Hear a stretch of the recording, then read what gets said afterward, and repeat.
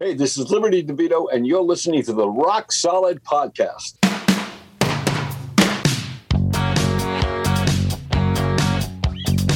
Make me a deal and make it good for me. I won't get full of myself, I can't afford to be. This is small town music, this is big town music. He's ahead of his time, you know, but he can't use it. If only he could prove it.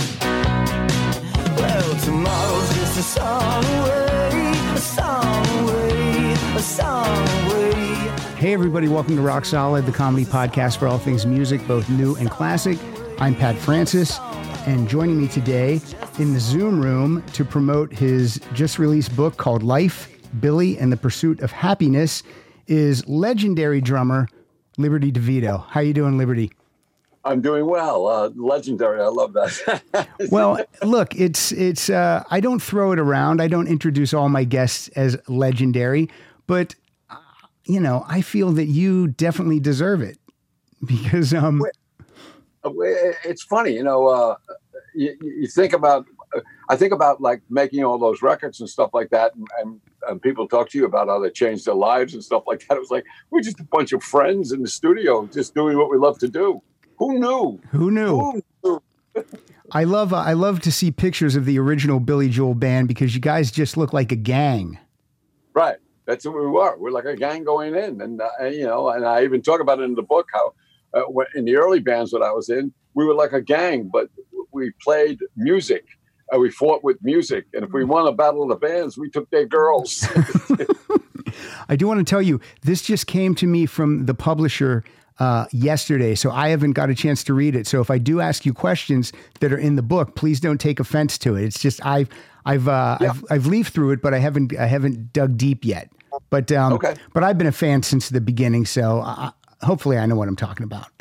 You know everything already. Well, I don't know if I know it. I only know what I think I know is what I tell people. So first of all, you got a birthday coming up this week. You're going to be. It's a big one. Can I say it? If you have to. 70 years old. Yeah. I used to ask my mother all the time when she was alive. I said, "Ma, did you make a mistake on my birth certificate?" There's no way. Yeah. You look great for 70. How has your age impacted your playing at all? Do you have to change how you play, or do you just still go full out the way you always did? No, I go full out. You know, it used to be sex, drugs, and rock and roll. Now it's like 4 Advil and a Snickers bar, and you go for it. And I imagine if there's a night, if you're, I don't know, in pain, I don't know if that's even ever the case, the adrenaline kicks in, and then you feel great. Oh yeah, when your endorphins kick in, it's all over. You know, it's like any kind of competition or something. You're running, and you know, your endorphins kick in, and you don't feel that anymore. You just don't feel it anymore. Nope. And you know, some parts rebuilt, you know, like I got a new right knee, and I do have to wear hearing aids because, you know, the drums made me deaf. Yeah, you blew them out back in the day. I was like one of those guys when I was young that I don't need hearing protection. You know, I'm going for it. So, but other than that, you know, I feel great. I walk an hour a day, just, you know, at a fast pace, and just to stay in shape. Stay active. Yeah. Well, you look good. I mean, I hope I look that good when I'm your age. Well, I hope I look this good when I'm my age. Where am I talking to you from right now? I'm in Los Angeles. Where are you located? Brooklyn. My nephew lives in Brooklyn. And are you quarantining? How are you handling this lockdown? Well, they've opened. They haven't opened up restaurants yet. They've set things up on the sidewalk. You know, a restaurant because of social distancing. Right. You go to the restaurant and sit outside, but you can't go in the restaurant and eat. Restaurants are delivering, or you can pick it up. Yeah. But you know, we got to wear a mask all the time. You know, it's crazy. It is crazy. And who are you with? Are you with people? You're with family? My wife and my little daughter. I have 4 daughters. You know, one turned 40 this year, and then there's 36 and 32, and there's 3-year-old. I have a 3-year-old. Now, I have 2 daughters, and that's when you know time is passing. You still feel the same, but then you see them getting older, and you're like, oh, yeah, I'm getting older too. Exactly. You know, my one daughter, when she turned 40, was like, I'm turning 40, Dad. Can you believe it? No, I can't believe it because I'm getting older too. You have there's a picture in the book of 3 of your daughters, and I hope I'm not out of line to say that they are beautiful women. Oh, thank you. I assume they take after the mom. Well, I'm glad my wife cheated on me. The little one is in towards the back of the book. Okay. Yeah. Excellent. Well, congratulations on your family, and congratulations for not being alone during the quarantine, because that would be a mess, I would imagine. Before we get into, it would be terrible if you were just by yourself. It'd be awful. I know a lot of people that are by themselves. Yeah, you know, me too. Like you're getting phone calls, and it's like, wow, who is this person? Yeah, they're going crazy. They're going insane. Yeah. Before I go way back, the combo that you play with currently is the Slim Kings. Yes. Tell me a little bit about the Slim Kings, how this came to be, and what you guys do. Well, there's 2 bands. There's the Slim Kings, and there's the Lords of 52nd Street. Okay, cool. All right. Lords of 52nd Street is myself, Richie Cannata, and Russell Jabbers. We're all in the original Billy Joel band. On that back cover. And we got together. We got inducted. Yes. Yeah. We got inducted with the late Doug Stegmeyer, who's on that cover too, into the Long Island Music Hall of Fame. Excellent. And we were supposed to play 1 song. We ended up playing 5 songs. And the crowd reaction was so great that we thought, let's do this.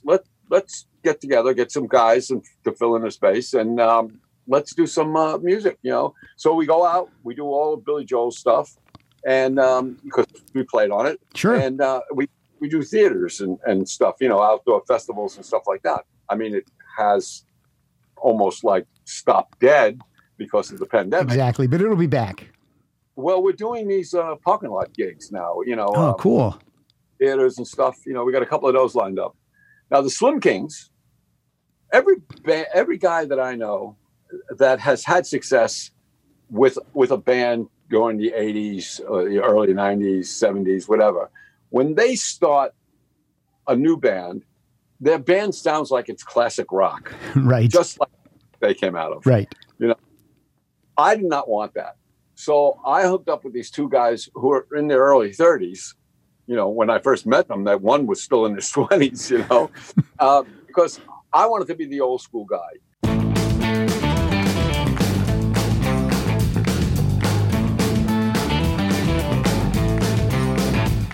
Takes a woman like you to make a man out of me. Show me all the things I'm supposed to be. Takes a man like me to make a woman out of you. Show you all the things you're supposed to do. 'Cause it's true, I need you, but you need me too. You know, today's music has a lot of familiarity to it, to older stuff. You know, like the thing that connects us with the Slim Kings is they'll come in and they'll play me a hip hop tune, and they'll say, I want a groove like, write a song about a groove like this, with a groove like this. And I'll say, that's an old Motown song. That's the Supremes that use that. That's their groove, you know? So that's how we connect right there. You know, they have the fresh ideas. I'm the old school guy. Yeah. And I convinced them to record the new album that we have out on tape, you know? So we did it 8-track. Wow. It was really vintage gear and everything.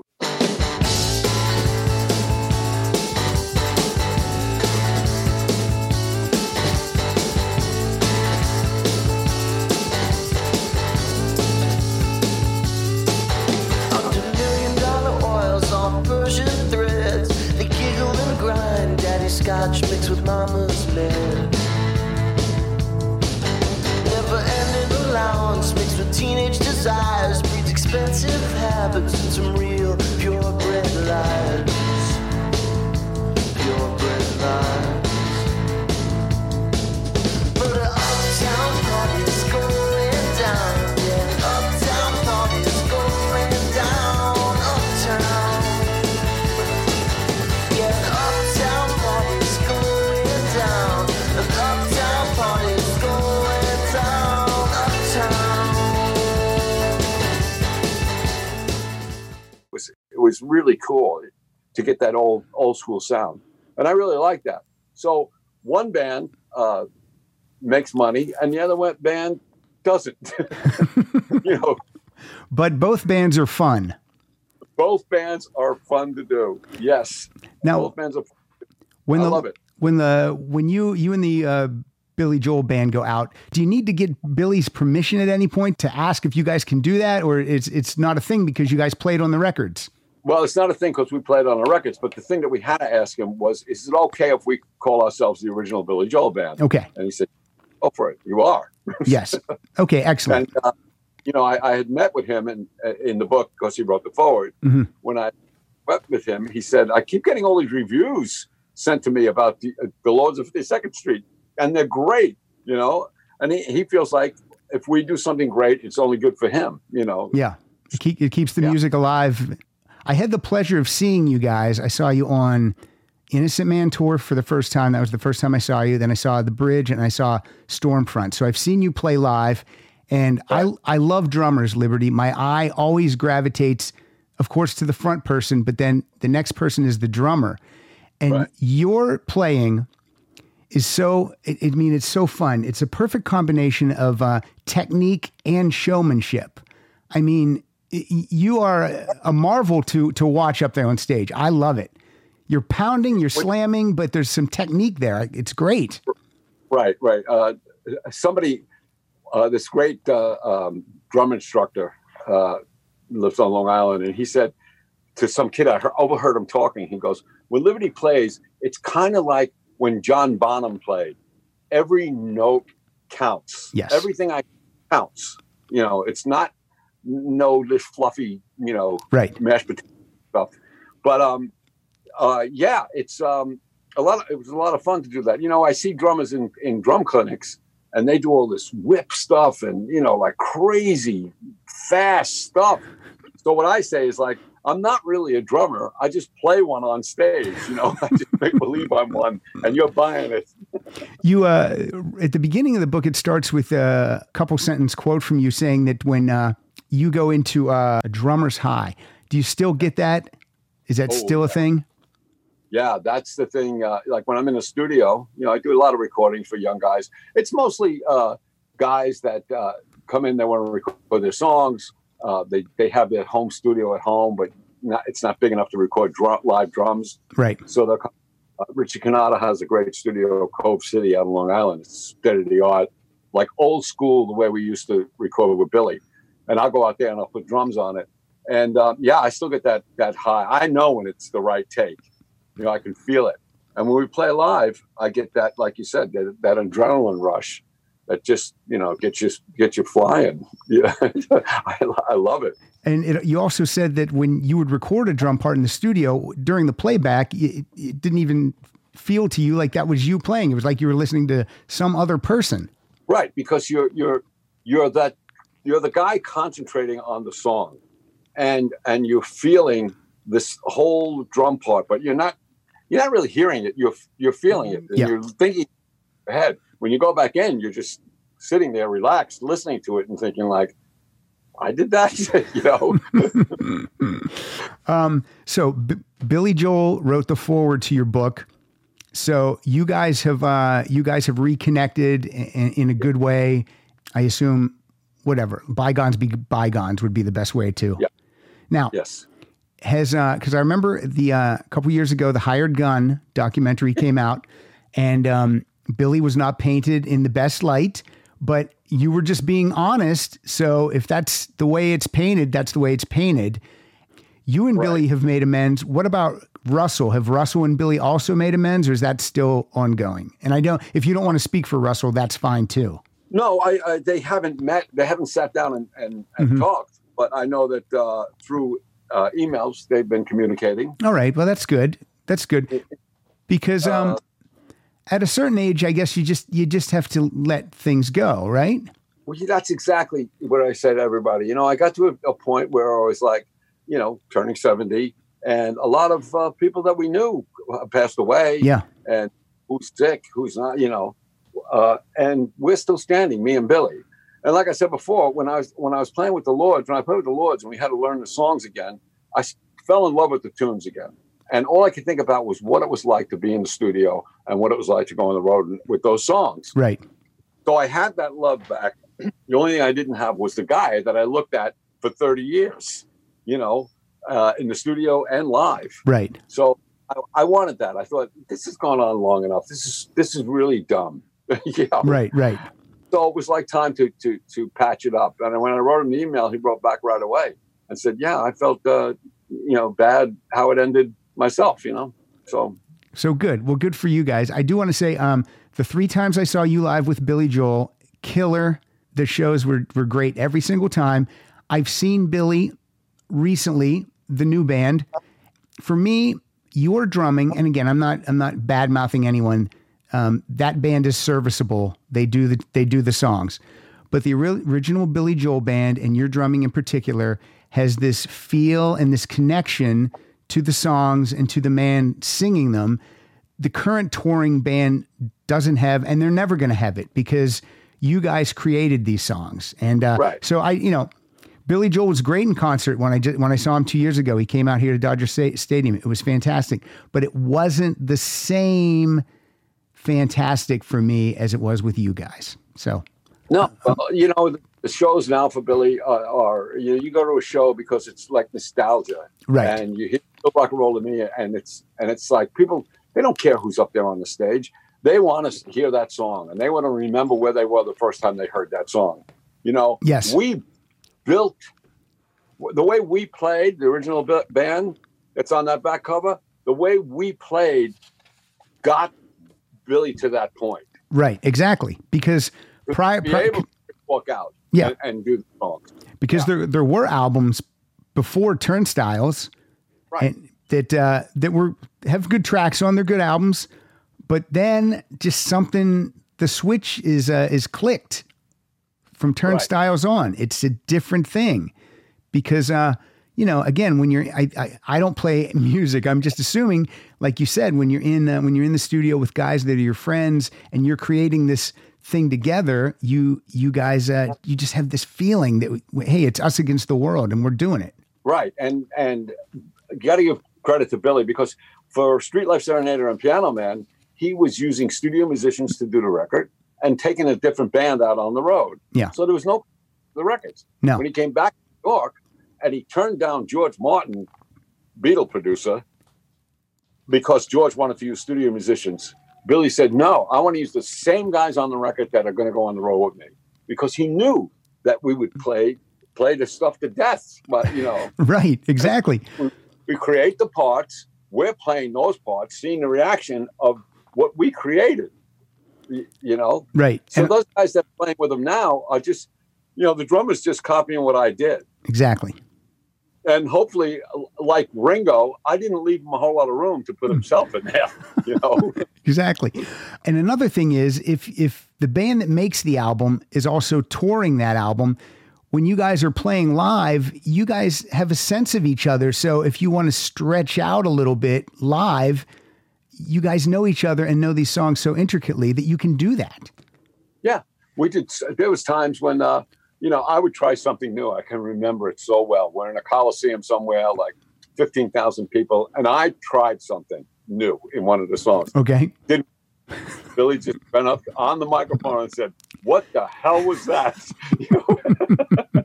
But that's the kind of band we were. Right. Blackout. Russell Javers used to black out his teeth with blackjack gum. So when Billy whistled "The Stranger," the lights would come on Russell, and Billy would laugh, and he couldn't whistle "The Stranger." And we're playing live in front of thousands of people.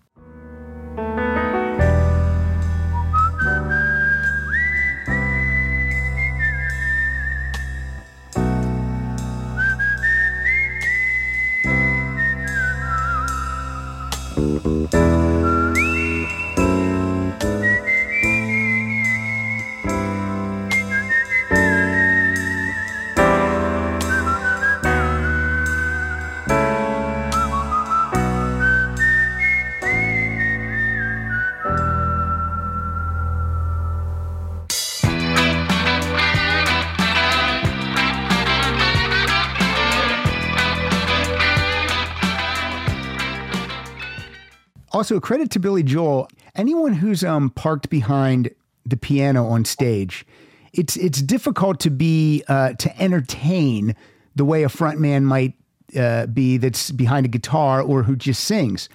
But Billy was able to somehow get out of behind the piano, even though he was still behind it, and really rock. Like I saw Elton John last year, and Elton is fixed to his piano, but and he sounds great and the music's great, but he's not a rock and roller and he's not a performer the way Billy Joel is. I mean, it's really something that you have to hone. And Billy Joel, he knows how to do it. When we did those tours with Elton, people used to say, well, what's the difference between you and Elton? What's the difference between the two bands? And I would say that Elton's band were better musicians, but we were much better entertainers.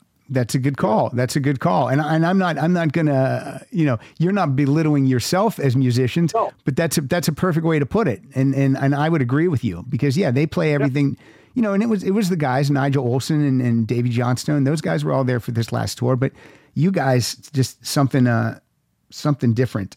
I mean, now moment of flamboyance. Sure, and, sure. Dressing like a duck and yes, all that kind of craziness. The dress like. Kenny Aronoff was on my show a couple years ago, and I told him the same thing that I'll tell you.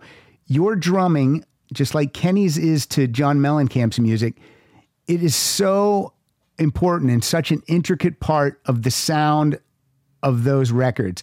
And Billy stopped recording in '93. Mellencamp has continued to record without Kenny. Those records do nothing for me. Nothing. Because you and Kenny have something. You have a sound, and it just works for those songs and those albums. It's just a style of playing that we have. It's a free kind of playing. Like, that, you saw in Higher Gun when Kenny talks about Jack and Diane. Yeah. That came like, bam. Right. Right there. Then he played it. It was like spontaneous. A lot of the beginnings to the songs with Billy, like Allentown and Uptown Girl, I don't remember rehearsing those things. It was spontaneous.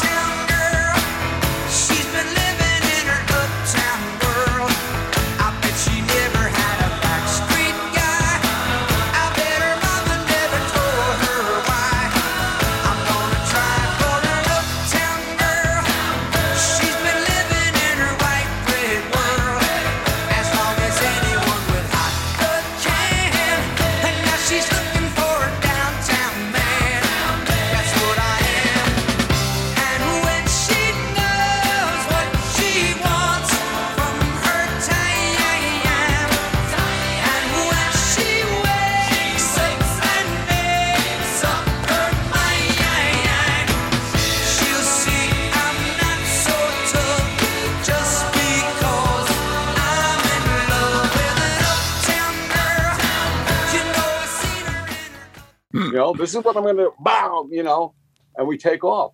It's funny because the first time Kenny heard me play, he was living in Minneapolis, up around there. And we came to do a show, and Kenny came to a show with his wife. And during the show, he told me after we were done, he said, I was sitting there, and I turned to my wife and I said, oh my God, this drummer is so great. I love him. And his wife said, of course you do. He plays just like you. I often wonder how songwriting works because all the songs are credited words and music by Billy Joel. Yeah. But Billy, he didn't write the drum part. He didn't write the bass part. He didn't write, you know what I mean? So it's kind of interesting to me how that works because the songs would exist without your drum part and without this bass part, but they wouldn't be the way we know them. Right. Why do the other musicians not get a writing credit of some type? Well, because if you notice on Billy Joel albums, there's no songs arranged by, unless it's a horn part or a string part. Okay. because we did all the arranging in the studio. That's what we did. We made up the drum parts and the bass and guitar and did all that arrangements in the studio. And Billy's first manager, Elizabeth, she told me, she says, I knew what those songs sounded like when he left in the morning. And I heard the difference when he came back at night, Yeah. But you don't do that because he's signed to the label. Right. He's signed to the label. And yes, he would come in and play a song like Just the Way You Are on the piano. And you're like, that's a great song. I would not leave you in times of trouble. We never could have come this far. I took the good times, I'll take the bad times. I take you just the way you are.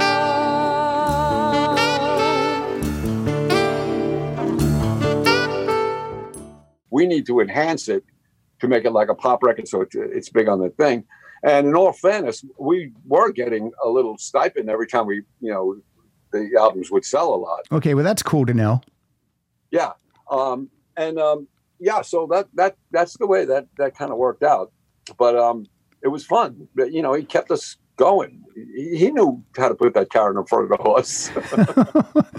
These albums, they're not just platinum albums. These are multi-platinum albums. I mean, I don't know. What were you guys feeling when the records were selling 4, 7, 10 million copies of a record that you 5 friends put together? I mean, that must be an incredible feeling for sure. It's funny. It's like when I went to that lawsuit that happened, the lawsuit basically was over internet royalties and stuff like that. Okay. It wasn't over writers' royalties or anything like that. Sure. It just sounds better that I'm suing for writers' royalties. Right. But I had the gold album on the wall of greatest hits, platinum album sales of 1 million. I got a little carried away when we split, and I kind of was taking albums and breaking them on the corner of a table, like that. So in the lawsuit, the lawyers said, well, what do you want? Do you want anything else? Before we left, and I said, hey, can you replace all my gold albums? I said, sure. So they sent me. So wait a minute. I'm sorry. I missed that liberty. I thought you meant you were just breaking vinyl albums. You were breaking your gold and platinum awards. Yes. Oh my God. Okay. Continue. I just wanted to paint a better picture of how you lost your mind for a second. Yeah. So a car pulls up and they take out these big boxes, which have all the albums. There was like 11 boxes with the albums. Wow. So I take the first one I open is Greatest Hit, Part 1 and 2. And now remember, I had 1 million copies. Right. I take it out and it says, to Liberty DeVitto, recognition of selling 23 million copies. So then you wanted to just break that one too. It was like, all right, put it right back in again. Yeah. Because you might not have realized it. Yeah. I don't follow thoughts. I don't read the magazines. Sure. I'm sure this is what I call the Sgt. Pepper syndrome, right? When the Beatles came out with Sgt. Pepper, everybody listened to it. I was 17 years old. Everybody listened to Sgt. Pepper and thought they were the hippest people in the world because they knew Sgt. Pepper. Well, the Beatles were done with that. They were already on to whatever was next. Right. So I think that's what we do. Once you do the albums and the tour is over, it's like, okay, what are we doing next? You don't like just hang out and go, yeah, I'm great. Look what I did. Right. Okay, I see. You're looking for the next thing. Album. Yeah, I took the gold albums off the wall once because I really wasn't moving forward. I didn't want to see them. Gotcha. Where are they now? Are they displayed now? Or are they in storage? Where do you have them? Well, the new ones are in storage because I live in an apartment, a 3-bedroom apartment in Brooklyn, mm-hmm. and baby's been born. She had to take the room that was the music room. Okay. So they're in storage right now. Cool. The ones that I didn't break, that are from the original batch, they're like behind me. All right, cool. fall there in a plastic bag or something. I do want to. They're just awards. It's quite a thing to achieve that. I mean, bands don't sell millions and millions. I mean, there's a few artists, Taylor Swift and people like that, but that kind of music and bands, they don't sell albums like that. Even like the Foo Fighters aren't selling 5 and 6 million albums. That's an incredible feat. Yeah, well, I think my total with Billy is like 150 million. Like, you can't. See, but I don't own the big house. I don't have the big boat. I don't have any of that stuff. Right. So I'm just like the same guy that walked in the studio the first day. Gotcha. I'm the same guy, except I have my name that is on all those records. And you know what's funny is that I just want to mention the original Billy Joel band, just so we do know their names. Liberty DeVitto on drums, Doug Stegmeyer on bass, Russell Javers on guitar, Richie Kanata on saxophone and other horn, clarinet. And then eventually David Brown joins on guitars for a while too. Yes. You guys are just as important as the E Street Band, but you weren't, like when I go see Bruce, it's Bruce Springsteen and the E Street Band. When I would go see Billy Joel, it was just Billy Joel. It wasn't Billy Joel, and the band didn't have a name. Because the band we were a bunch of idiots. You weren't a bunch of idiots. We did band in the studio one day and said, we got to come up with a name. We should come up with an E Street Band. It's like, what are we going to call ourselves? The 52nd Street Band, or something like that. It wasn't until Phil called us the Lords of 52nd Street on the credits on the 52nd Street album. Phil Ramone. Yes, and that's the name we use now. Gotcha. But we didn't use it back then because it was like, we don't want a name. Then we're like Bruce Springsteen and the E Street Band. Right. The E Street Band is in the Rock and Roll Hall of Fame, and for me, you guys are just as important to the sound of Billy Joel's music. I think possibly maybe more important, and because you guys aren't called something on any of these albums, you guys won't get that kind of recognition ever in the Rock and Roll Hall of Fame. I always say this thing too. It's like Ringo Starr was in a band called the Beatles. Yes. I played with a single artist named Billy Joel. Right. What I did in the studio for Billy is exactly what Ringo did in the studio for the Beatles. But he was in a band, so he gets that recognition. Right. Where I worked for an artist. That's why I was able to be in Hired Gun and Ringo wasn't. That's true. Let me ask you this. You've brought Ringo up twice now. There's a picture of you in the book with Ringo's kit from 2018 at a Beatle convention. Is that your guy? Was he always your favorite drummer? Yeah. Well, he's the one that made me want to do what I'm doing. In the book, I say that I told Ringo, if it wasn't for you, I wouldn't be doing what I'm doing now. And he said, well, at least you're not blaming me for it. But there was other drummers that kind of knocked him off the stool for a while, like Dino Donnelly from the Rascals. He was like a god drummer to me. He was the one that showed me that the drums could be as much a focus as the lead singer is. He was the one that did that. Oh, for sure. Come on a Piece showed me like how powerful the drums could really be. From Vanilla Fudge and Rod Stewart and so many things.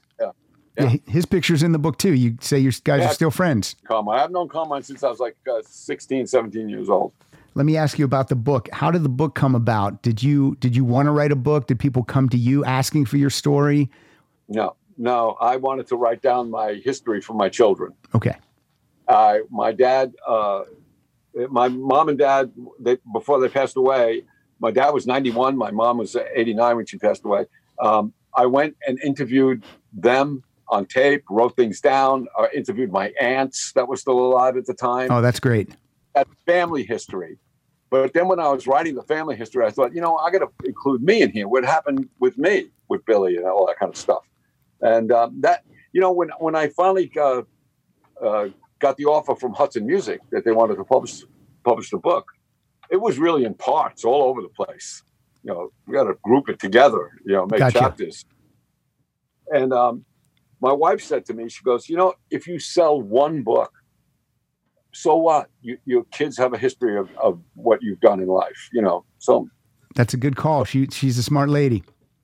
She is a smart lady, and fortunately, it's selling more than one book. Now, is there stuff that you put in the book that, as you're writing it, you were like, I don't really want my kids to read this part, but it did happen, so I'm going to put it in? Well, my kids kind of knew basically a lot of what went on in my life, because most of it's in there, but there was some stuff like, I talked to my sister today, and she read the book, and she said, "Wow, you really took it easy on your second ex-wife." I said, "Yeah, well, why should I throw her under the bus?" You get older and you realize that it was half her, half me. Yeah. It's all her. I know I was a creep for a while. I was living in a bubble. There was a Billy Joel bubble I was in. But once it popped, I saw everything from a different angle. And your second ex-wife, do you have children with her?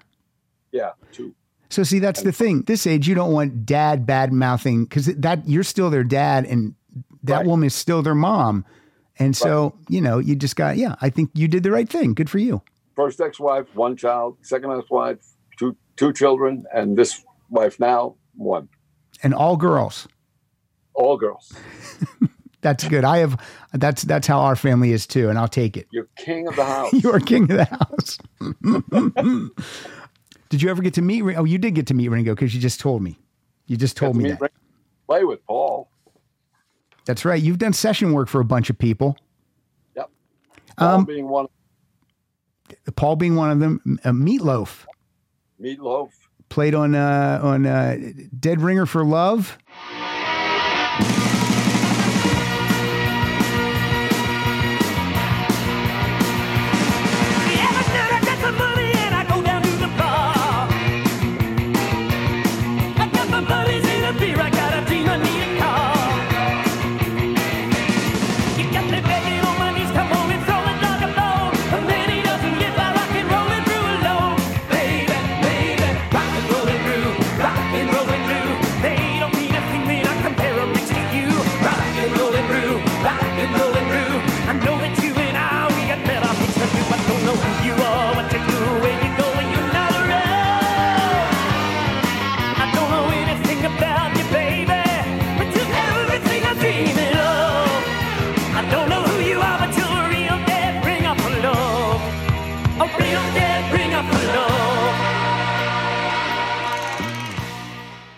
Johnstone was playing guitar in those too. Yes, he was. Yes, he was. I feel like I should see your name more as a session drummer, though. You know what I mean? Like, I see a lot of guys on albums, but your name less than I think I should. Does that make sense? Oh, yeah, it makes perfect sense, because you wouldn't buy Starlight Express, the soundtrack to Starlight Express. All right. We played with Karen Carpenter and who's the girl that sang in the Flashdance movie, What a Feeling. What's her name? Irene Cara. Her. We played. Carly Simon you've played with? Huh? You did some session work for Carly Simon? Carly Simon, John Hyatt. Okay, cool. They were on soundtracks for movies and stuff like that. Gotcha, I see. Some of it that you don't get credit on it. It's right. Just But I spent most of my time with one guy. Yeah. When we were making the record. When you were done being in Billy Joel's band, no bands came calling to get Liberty DeVitto in their band? Oh yeah, they did. And you just needed a break. Blue Oyster Cult was the first one to call. Okay. They're from Long Island too, and sure. I love those. I love those guys. But being with Billy for 30 years, I had no idea what the going rate is for a drummer when he gets hired. Right. What happens? What do you do? I had no idea. I had to get out of this hole that I fell in. I fell into a hole, and I didn't start getting out until one of the guys from the cymbal company that I was endorsing. He said to me, "You have got to stop saying that you are formerly Billy Joel's drummer, or that you used to play with Billy Joel. No. You are the guy that Billy Joel chose to make those incredible records and those unforgettable tours. That's who you are." That's when I realized, okay, that's cool. Yep. No matter what happens, my name's on that record. That's for sure. when the radio stations play it, yeah, that's me playing the drums,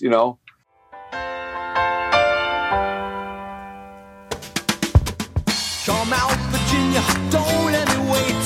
You Catholic girls start much too late. Oh, but sooner or later it comes down to fate. I might as well be the one. Well, they showed you a statue, told you to pray. They built you a temple and locked you away. Ah, but they never told you the price that you pay for the things that you might have done. Only the good die young. That's what I said. Only the good die young. Only the good die young. And every time he puts out another album from the past, like he digs stuff out of the vault, yeah, I'm still current. I'm still doing it. I just don't have to play anymore. So he just wanted you to say the same thing you were saying, but say it in a more positive way. Exactly. I want to go through some of the albums. I want to tell you what my favorite Liberty DeVitto studio performances are, per each album you played on. And then you can tell me if you agree with my choice, or you can tell me what your favorite performance is on those albums. Also, I want to backtrack for 1 second. Yeah, when a band like Blue Oyster Cult calls for you, and there's no disrespect to Blue Oyster Cult, but you've been touring with Billy Joel, so it's been first class, A-list all the way for all those tours because the album sales never dwindled. So you guys were always top of the charts. So then to hook up with a band and, have everything not be as grand might not be that fun either. No. The stage time would be great, but then the other stuff might not be great. Right. I needed time to get my ducks in order, just to get my together, from what happened to what's going to happen. Yeah. And it was probably fun to, a little bit of fun to spend, you probably had more time with the family and the kids. Oh, yeah. Yeah, that was good. But, it was still like working out of that hole. Was tough, I'm sure. Yeah. All right. The check stop. Yeah.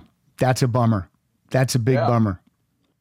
Are there album residuals though? I mean, do you still get an album residual? You get a session fee or whatever you get paid and no mailbox money from those albums. No, I explained it in the book. We were getting bonuses. Every time it sold copies, we get a bonus and stuff like that. But when Billy got screwed by one of his managers, and he took everything back because he was broke.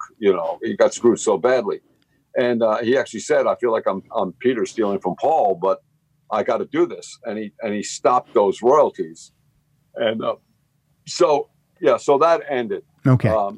What we get now is you get intellectual properties when the songs are played on the radio and stuff. All right. Well, so something. So I'm going to go through the studio albums, but I just want to add that your drumming on Songs in the Attic and the live album from Russia are just stellar all the way around. Your drumming makes those live albums just, burst through the car speakers.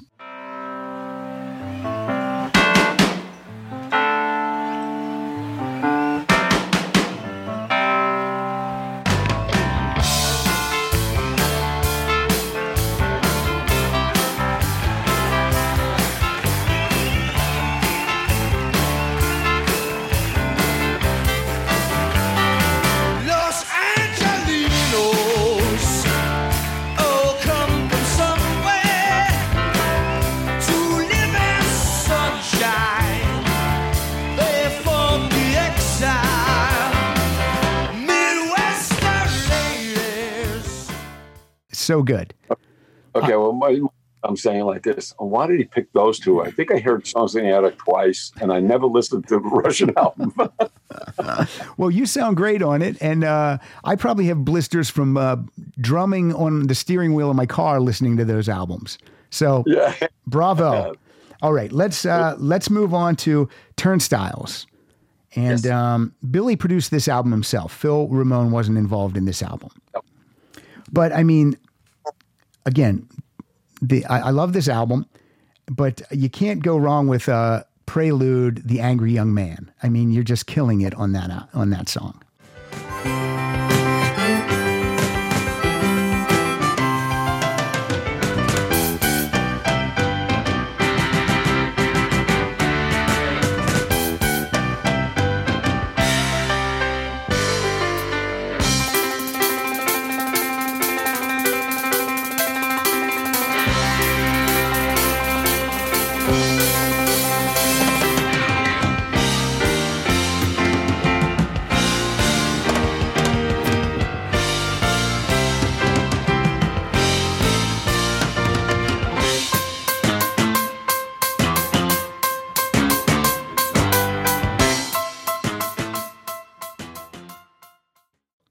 Yeah, that was a good one.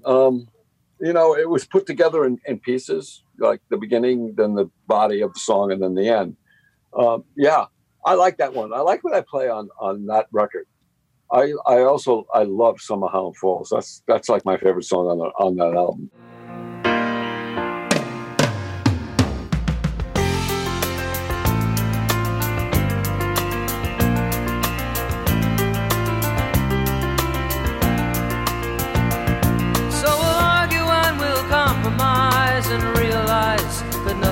Ever change.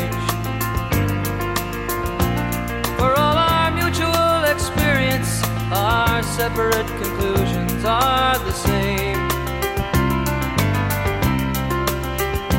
Now we are forced to recognize our inhumanity. A reason coexists with our insanity. And though we choose between reality and madness, it's either sadness or euphoria.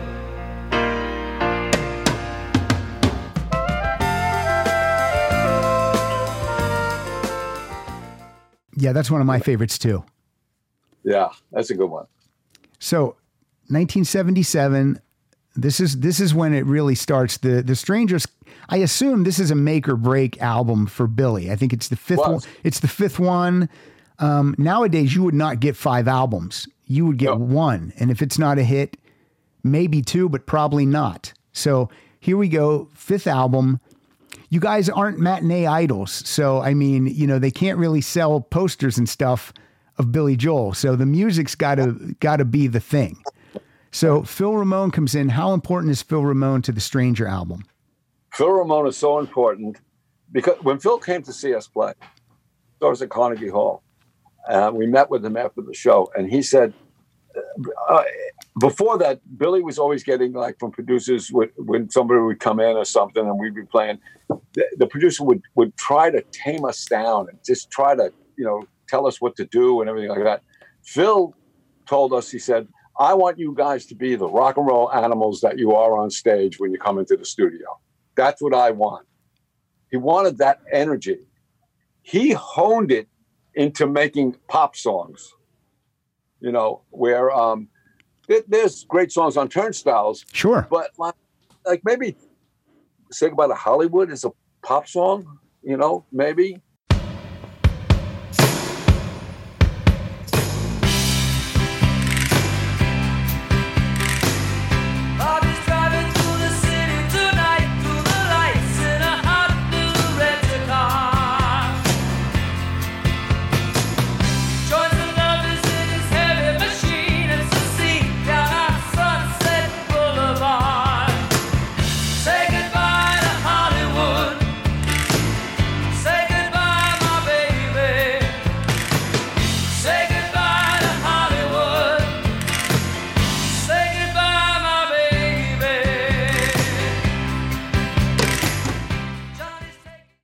I mean, you wouldn't hear anything else as a 45. Right. So he took us and made us into pop records, like Moving Out and Just the Way You Are. And, there's a live from Carnegie Hall where we're playing Just the Way You Are. And it's totally different than when we got in the studio with Phil. It's more like a Stevie Wonder feel, like You Are the Sunshine of My Life, like that kind of thing. Need to know that you will always be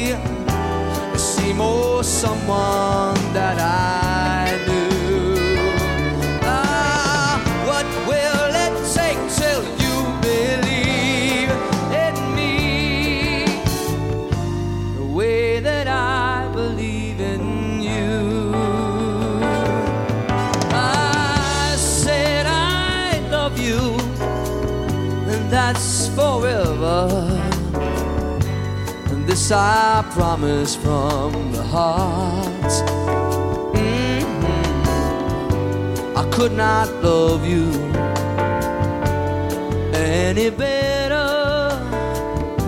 I love you just the way you are.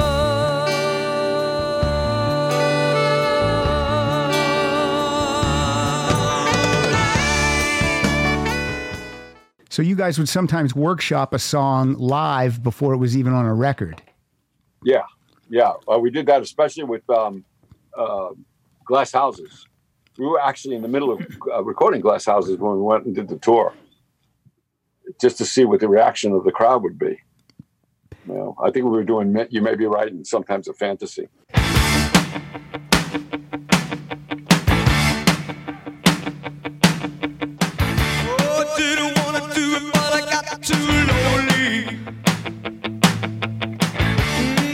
Call you up in the middle of the night. No, it's awful hard to try to make love long distance, but I really needed stimulation, though it was only my imagination. It's just a fantasy, it's not the real thing. It's just a fantasy, it's not the real thing.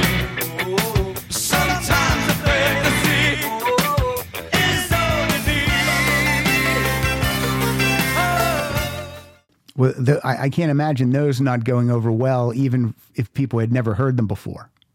Well, you'd be surprised, you know. I mean, in the drum stool, and when Stormfront was out, and starting, I go to extremes, and then seeing the line of people going out to the bathroom. Oh my God! You know, but they weren't familiar with it.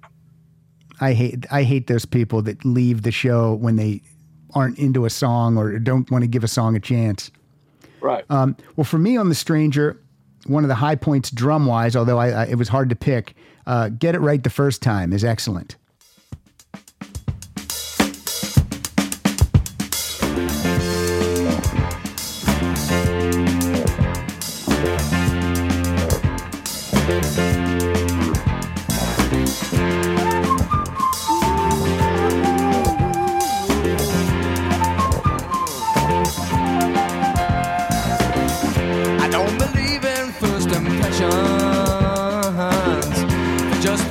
I hope that looks don't deceive. I ain't got time for true confessions. Gotta make the move right now. Got to meet that girl somehow. Get it right the first time, that's the main thing. Oh, I can't afford to let it pass. You get it right the next time, that's not the same thing. Oh, gonna make a first time list. Somebody did a review of Get It Right the First Time at one point, and he says he sounds like Steve Gadd on 1,000 cups of coffee. I don't think that's a bad thing. No, it's not a bad thing at all, because that was my intention, to try to sound like Gadd, you know, because at the time Phil was all the guys in Stuff, they were all recording, and a lot of those guys play on the Stranger album. Richard T's on it, I think Eric Gell's on it, a bunch of singers, you know. So yeah, they were the thing in New York City at the time. So after you record The Stranger, do you guys have any inkling that you have something great here, or does it just feel like another album? Does it feel different? Do you know, before it's released, do you guys really feel like this is great? No, just like it sounded really good. Right. I remember listening to it when Columbia came in and they had the listening thing in the studio. It was like, okay, that's cool. You know, it's good. It's good. What am I going to say? Yeah. It's because it's one of those things you don't know what the public's going to do. Yeah, we're going to be rich. The first time I actually heard the album in full was me and Phil Ramone. He came on the road with us for the album, and when it finally came out and it was played on the radio, me and him were standing in a kitchen in a hotel, listening to it on a small little radio. Did it sound good coming through the small radio?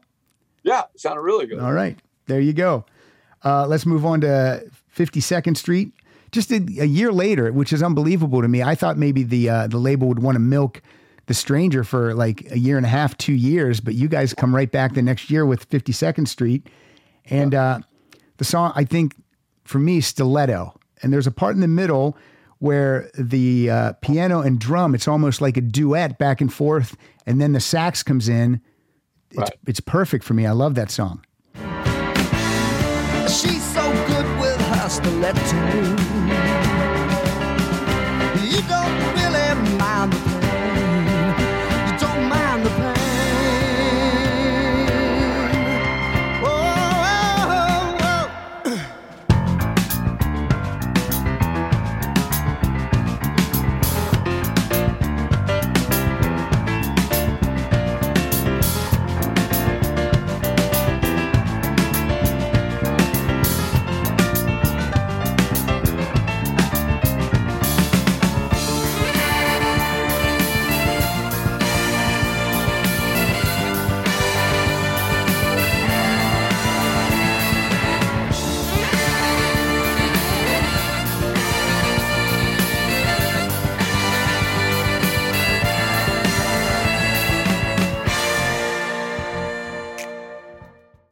Yeah, the bass is doing the line that the left hand of the piano does. Yeah. And that would be the genius of Doug Stegmeyer. Yes. And I'm doing this thing like whatever I'm doing there. And yeah, that was cool. That was a cool part to do. And then the sax comes in and it just takes off like boom. Yeah, it's terrific. Is that, do you have any other favorites from 52nd Street, or did I nail it with my choice? Well, I like Zanzibar.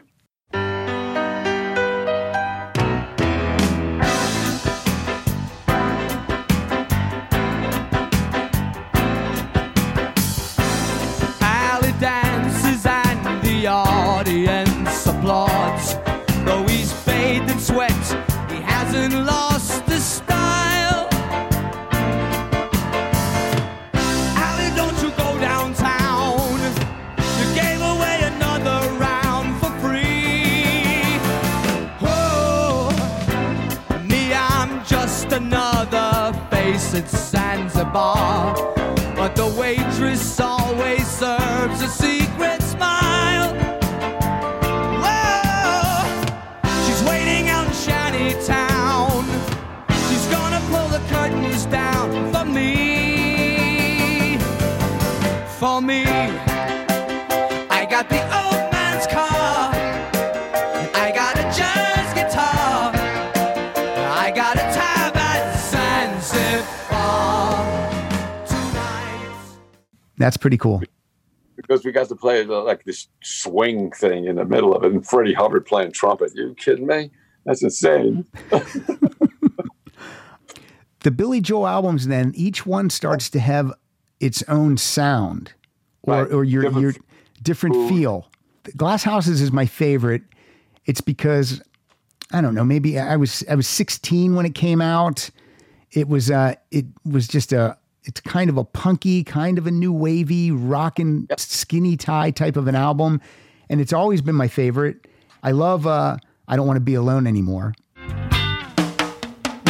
So here I am, standing, waiting in the lobby, sweating bullets in a stupid old suit. And when she sees me, she busts out laughing. You're a sad side, honey, but you look so cute. And I don't want to be alone anymore.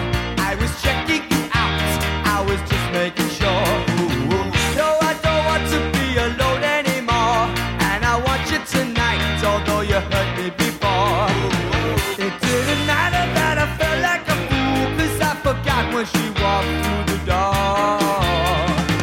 I said I'm sorry, but she said it was cool, and I don't want to be alone anymore.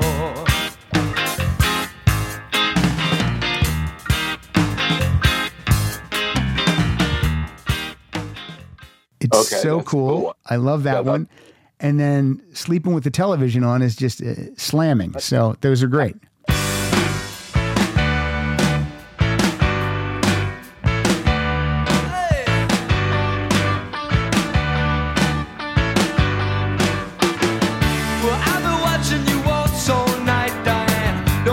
Found a way behind your defense.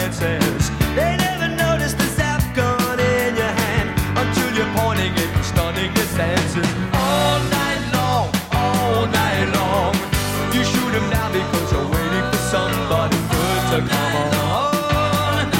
But you'll be sleeping with the television on.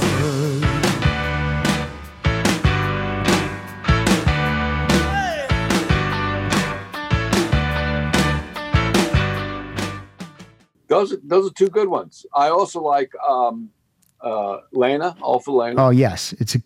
And I do like Close to the Borderline.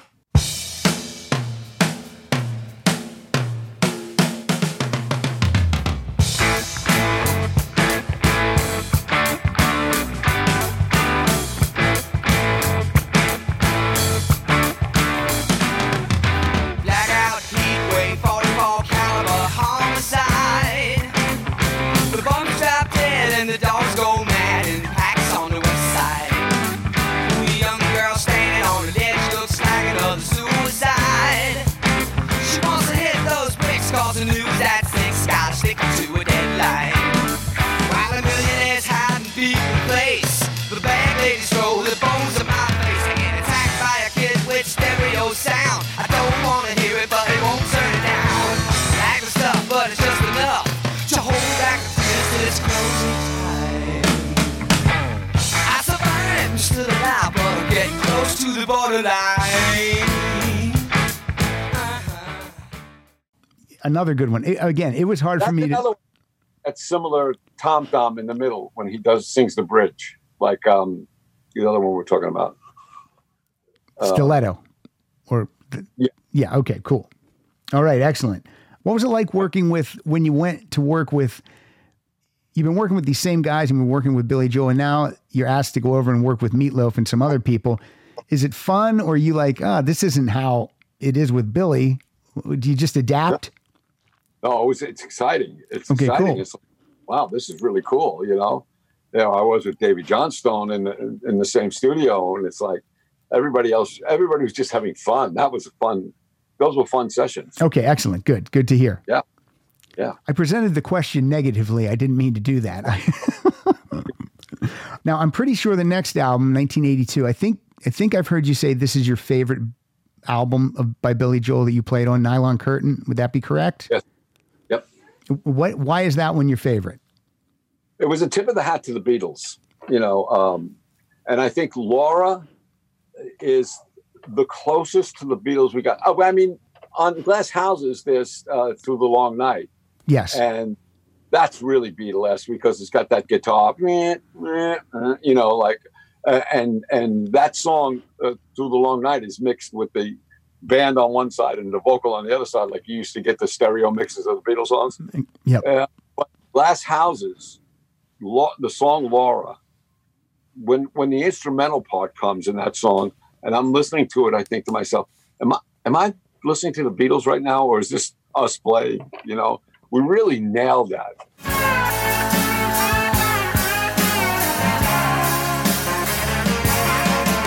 I've done everything I can. What else am I supposed to do? I'm her machine, and she can punch all the keys. She can push any button I was programmed through. Laura loves me, even if I don't care. That's my problem. That's her sacred absolution. If she had to, she would put herself in my chair. Even though I face electrocution, she always says I'm the best friend that she's ever had.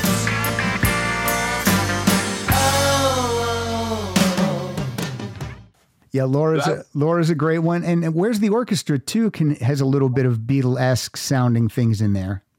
Oh, definitely. But the song that I chose, and it was a single and it was a hit because you and Doug sound so good on it, is Pressure.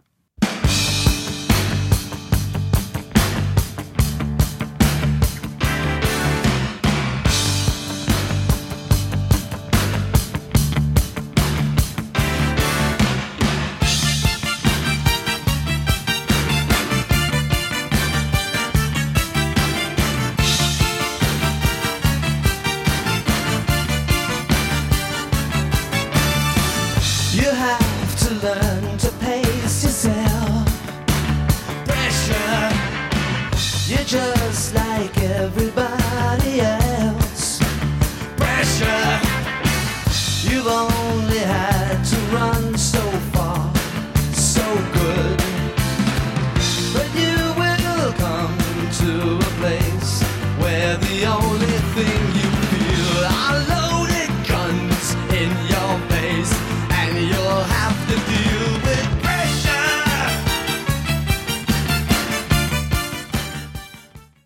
Yeah, Pressure was a good one. Yeah.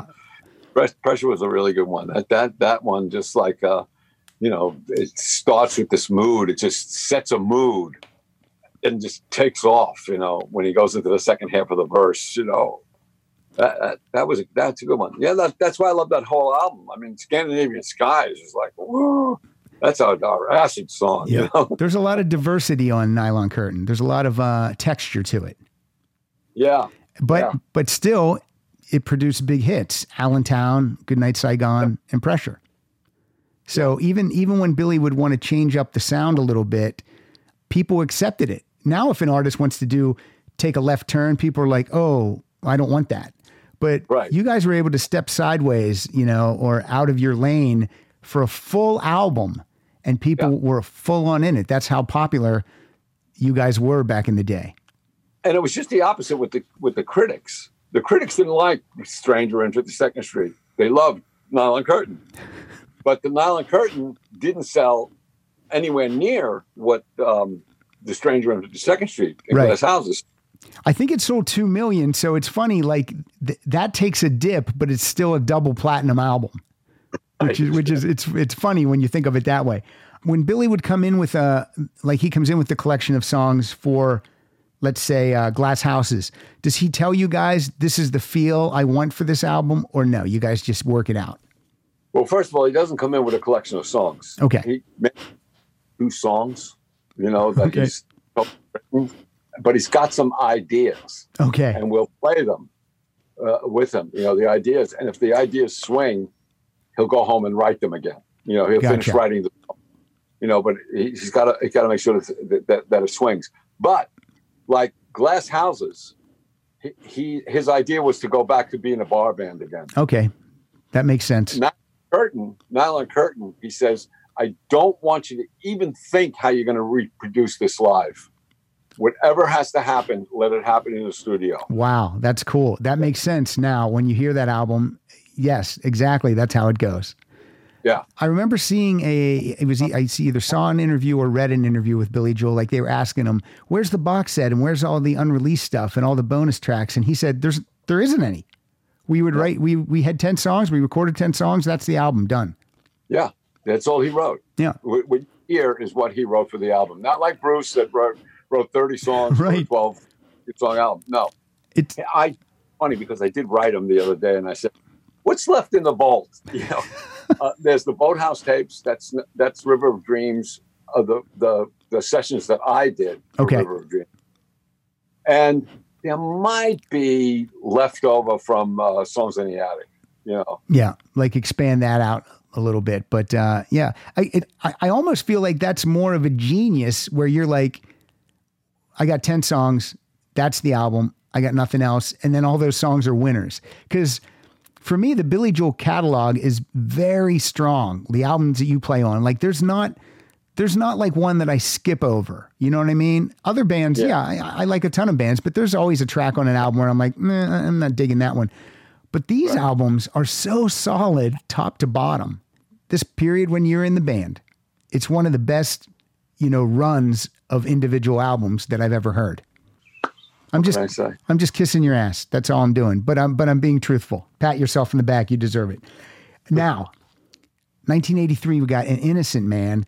This is a whole new, like, I don't even know how you would even, Billy and you guys would even think that people would embrace this. But at that point, you guys don't care. This is what you guys want to do.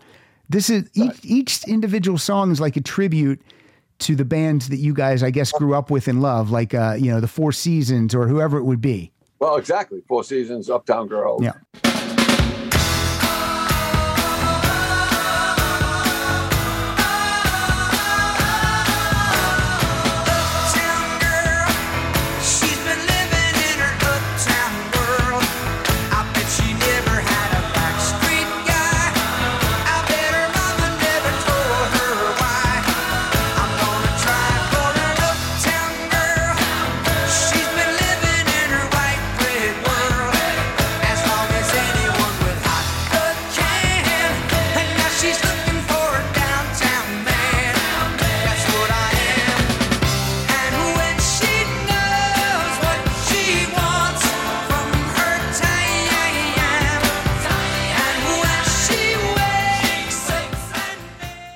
the Drifters, Innocent Man, like James Brown with Easy Money. Mm-hmm.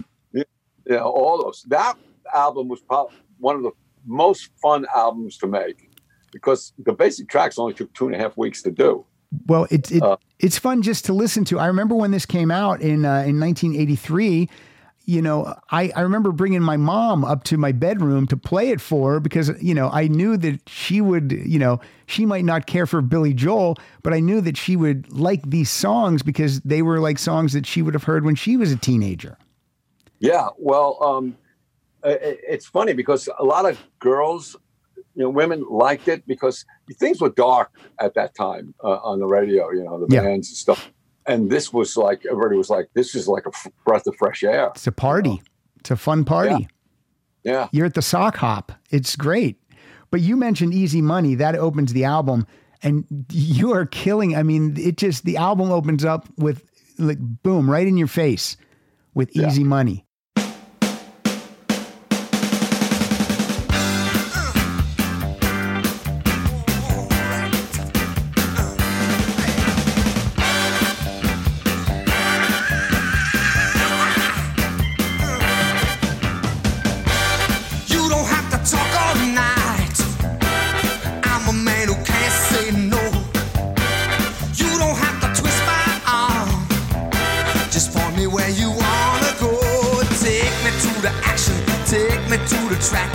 Take me to a party if they're betting in the back. I've been working all my life, can't afford to wait. Let me call my wife so I can tell her I'll be late. I want to easy money. I could get lucky. Oh, things could go right. One of my favorites. The first thing. Yep. If you ask me, like the top three, I think that would have to be in the top three. The first thing we hear, I think, is you. Yeah. You open the album. It's great. And you needed to open the album like that to get people hooked. Right. So good. Okay, good. We're on the same page. 1986, The Bridge. Again, Running on Ice opens the album, and you're killing it.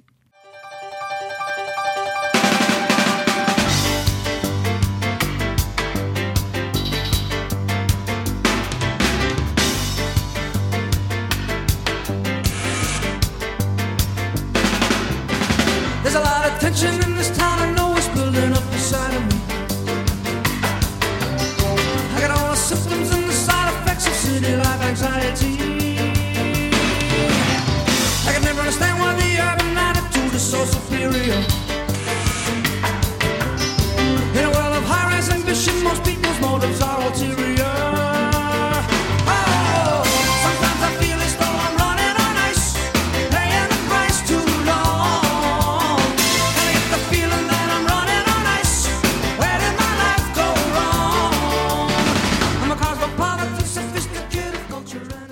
Right. That was another one that was supposed to be for a movie.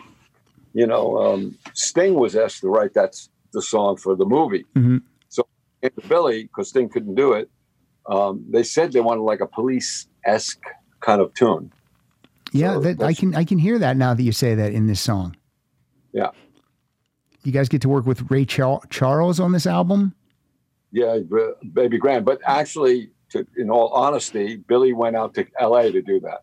Because Ray wanted his guys. Okay. So Vinny Colaiuta plays the drums on that one. Oh, okay. I should be better. I should know better, Liberty. I dropped the ball. I dropped the ball. No, I could have taken the credit for it, see? You could have. I don't think you would ever have done that. No. When you guys are recording, are you guys playing, I'm talking about all the albums. Are you guys always playing live together in the studio? Are there a lot of overdubs or anything? No, a lot of overdubs live in the studio. Billy's singing. Most of the vocals that are on those records is Billy singing at the time. How difficult were some of those vocals for you guys to do on the Innocent Man album? There's some the great background vocals. There's a lot of high notes. Well, Billy did all the vocals on For the Longest Time. Okay. That's all Billy. Wow. But he had some men to do like the Tell Her About It backgrounds and that kind of stuff. And then I know in concert for this album, it's hard to it's hard to hit those notes every night. So, you guys would augment with some background singers, and that's understandable and cool. For a while, Crystal was doing it. Crystal, he would hit the high note for Billy.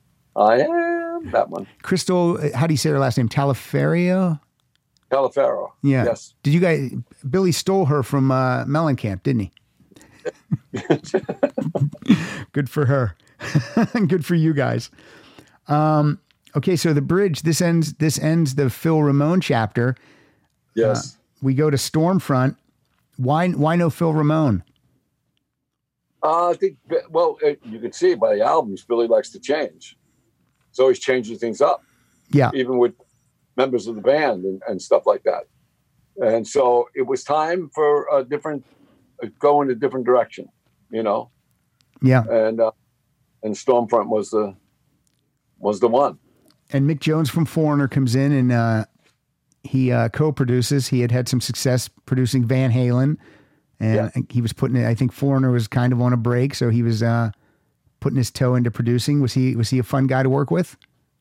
Mick, he was cool. Yeah. I mean, I think he was expecting something more from me. Okay. And he didn't get it until the Downeaster Alexa, because he always heard me as this really creative drummer. And the songs that we were doing in the beginning didn't really need that much like creativity to create a certain sound of the subject that Billy was singing about until the Downeaster Alexa. I got bills to pay and children who need clothes. I know there's fish out there, but where God only knows. They say these waters aren't what they used to be. But I got people back on land who count on me. So if you see my Downeaster Alexa, and if you work with the rod and the reel, tell my wife I am trolling Atlantis, and I still have my hands on the wheel. Then we recorded that, and I went back in the control room, and he goes, "That's the Liberty DeVitto I've been waiting for." But in your mind, you're not doing anything different the whole time. You're still being you. He just wasn't. He was expecting something different. Yeah. All right. And maybe it was like a roundabout way of saying to Billy, like, why don't you write something that's more creative? I don't know. Well, Downeaster's probably my favorite song on the album, but the one I picked as far as drumming for you was one you brought up earlier, is I Go to Extremes, because there's some killer drumming on that.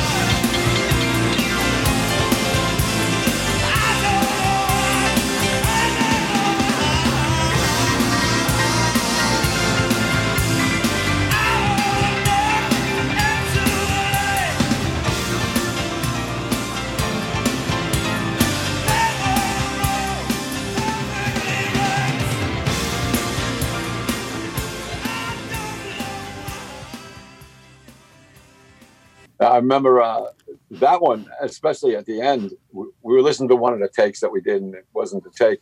And Mick did say, he goes, at the end on the tail, when you're fading out there, an English drummer would go to the bell, So it's like, okay, I'll go to the bell. Because Mick was English, so that's why that's why he's dropping that in your lap. A lot of touring for Stormfront. Fun to all the tours. Were you still having fun on all the tours? Pretty much, yeah. Still having fun.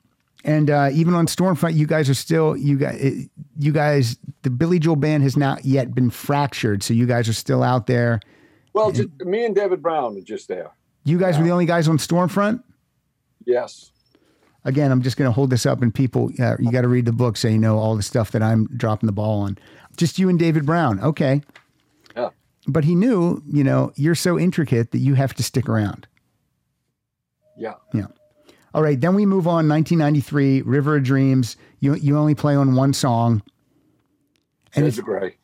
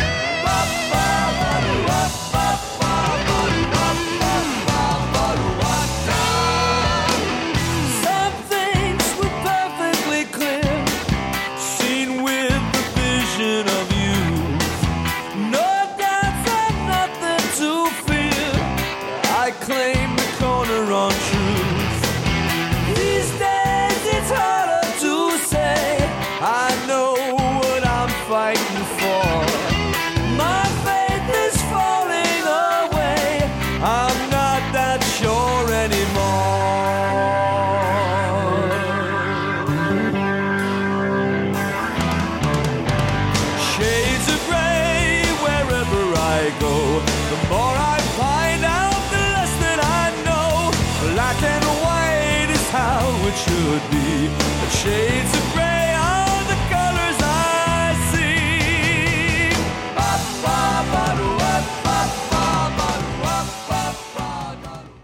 And it's one of my favorites on the album. And that's why. And yeah, and you do and so there were sessions where you played on a bunch of these songs, is what you just told us a couple minutes ago.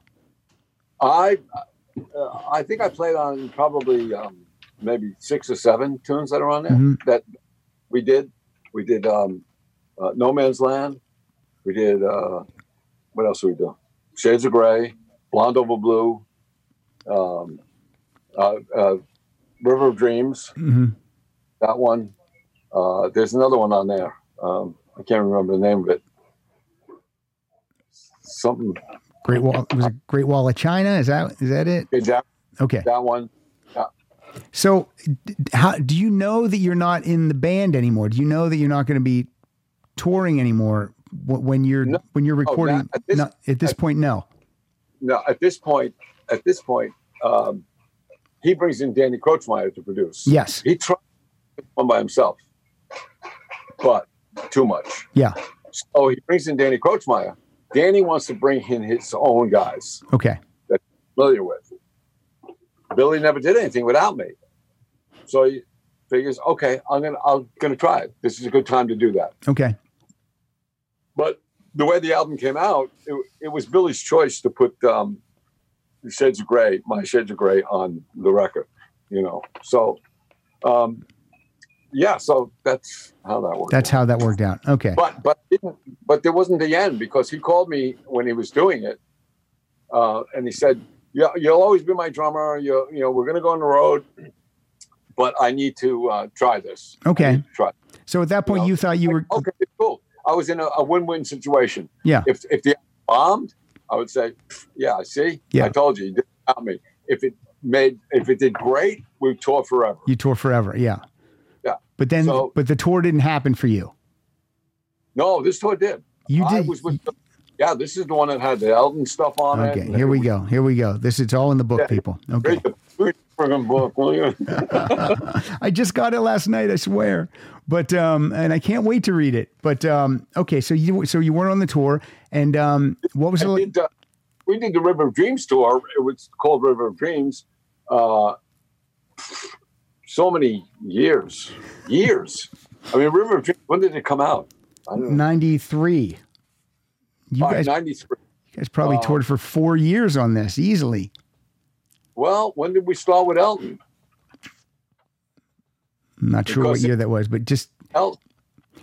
This was the last album, so any tours that come after it, you're still touring that album, so to speak. Okay, so 93, and I left in 2003. Okay. So 10 years. 10 years. You're touring that last album. Elton. Yeah, almost 10 years with Elton too. Yeah. Now, after that album, Billy announces that he's not going to make any more new music. No more music. And for me as a fan, I just thought that means he's going to take an extended break, 4 years, maybe 5 years, and then right back in it. He stuck to that. Surprise, surprise. It's unbelievable to me, because if you're a singer-songwriter, your brain doesn't just stop thinking of song ideas. It couldn't possibly, right? Well, the business can be very discouraging. Mm-hmm. That could be a big part of it. You think the business would be so discouraging that it would shut off that part of your brain that you wouldn't even... Well, that and you're tired of exposing your life. Okay. Because everything you wrote about was about what's going on in his life at the time. Yeah. I mean, on front, if you listen to State of Grace, yeah, you know they're splitting up.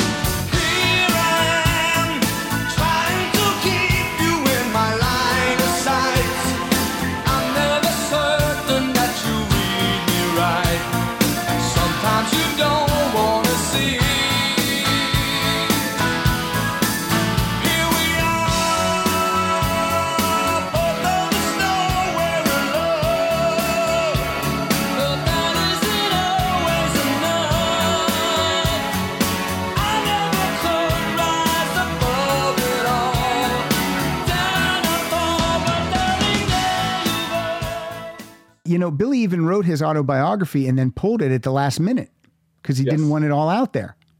And then it came out by some guy named Fred something. I don't know what the hell his name was. I only like an official biography or autobiography. Right. Your book, there's no co-writer on it. It's just listed to you. I have tons of autobiographies where people have a co-writer. These are all your words. You're happy with every single word on every single page. Yeah. Excellent. Me. I mean, people help me, like putting the dots over all the I's. Sure. You have a story, an editor. Joe Rosenblatt. Not Joe Rosenblatt. Who did it? The editors. Mm-hmm. They the part about my drums. It comes after every chapter. Mm-hmm. That was one chapter, and it was really long, so they split it up. Gotcha. How many pieces are in Liberty DeVitto's drum kit? What would you take out on the road with, let's say, a big Billy Joel tour? What would you be sitting behind? Oh, right now, let's see. Right now with the Lords, I play bass drum. 1, 2, 3 toms up top, okay, and 2 on the floor. That's all you need. That's it. When you see a drummer that has a ridiculously crazy kit to where they don't even play half of the drums that you're watching, it's kind of silly. It is silly. It's funny because I had that set up on the Billy tour, and the sound guys used to call the last tom-tom, the last floor tom, the coffee table. They called it the coffee table because you hardly ever get to it. Never get to it. And we had a guitar tech named Chainsaw that used to be under the stage, and he had a hot dog roller underneath there and a popcorn machine and all kinds of stuff like that. And sometimes, like during She's Always a Woman to Me, I'd see like a slice of pizza come up on the coffee table, and I could eat during the show. That's great. Hot dogs on there. Well, the drummers I love the most, I'm most impressed with a drummer who just has a simple kit and is getting so much sound out of it. To me, I'm like, well, that guy's the real deal. And again, for me, that's you, and that's a Kenny Aronoff. Here's a question for you. I'm sure you get asked this all the time. 8 years ago, James Taylor and Carole King went out and they played with the original James Taylor band with Lee Sklar and Danny Korchmar and Waddy Wachtel and Russ Kunkel. Those guys are out now doing something. Yeah, those guys they're known as the immediate family. It's like what you guys do, but they recorded an EP. Great guys. If Billy ever called you guys up and said, you know what, we're going to do a tour and I want to do it with you guys again, are you in for that? If it's with Russell and Richie, yeah. That's what I mean. I'm talking all the guys. I'm talking. He wants to do the original Billy Joel band with respect to Doug Stegmeyer, who's not with us, but you'd be down for that. Yeah, David Santos. He did a couple of tours with us on the River of Dreams. Yeah. Yeah. Played bass. Yeah. It's funny. That's exactly what Kenny told me the same thing. If Mellencamp called and said, I want that original Mellencamp band from the 80s, we're going to tour, Kenny said, oh, yeah, I'm all in. I love that music. Yeah. There'd be nothing better than to play that music. Sure. All right.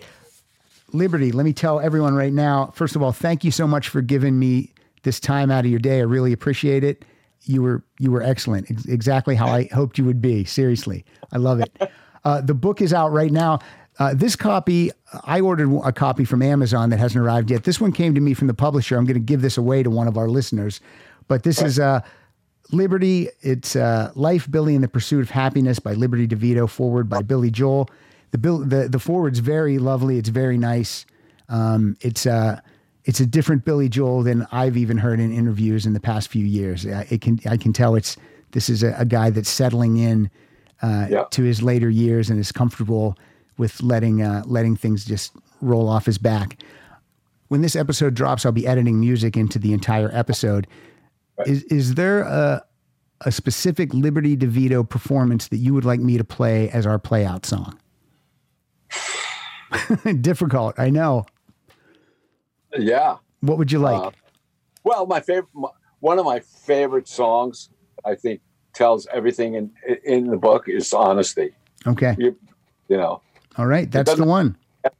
Honesty is a good one because it's like about how so many people aren't honest.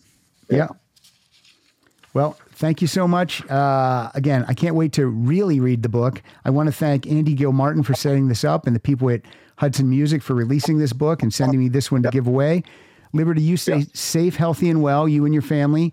And if you ever get to LA, I'm going to look you up. I'm going to come see you guys play. Whoever you're playing with, I'm coming. And if I get to Brooklyn, because my nephew lives in Brooklyn, I'm going to search you guys out to see you play also. Pizza. Come on, we'll go for pizza. Okay, pizza. That would be a thrill. Thank you so much, Liberty. Take care.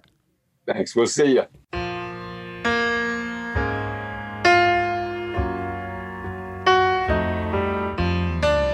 If you search for tenderness, it isn't hard to find. You can have the love you need to live.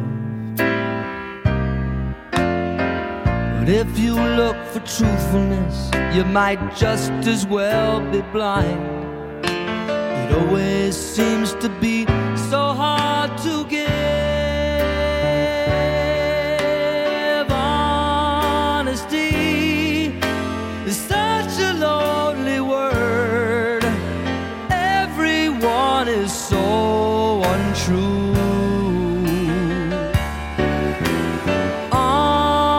Honesty is hardly ever heard, and mostly what I need from you.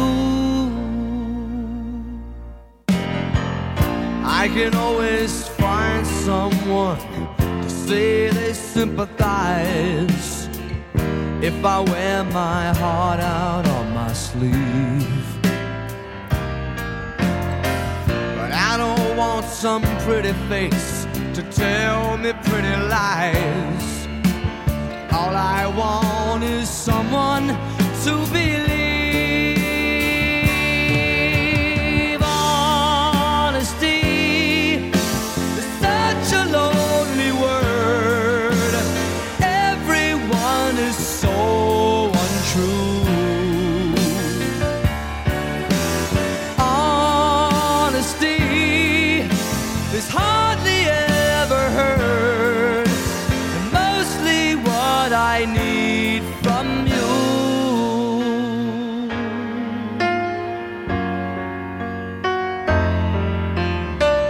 I can find a lover, I can find a friend, I can have security until the bitter end.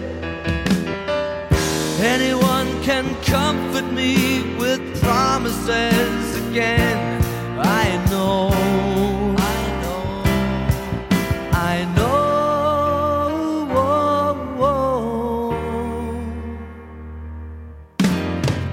When I'm deep inside of me, don't be too concerned.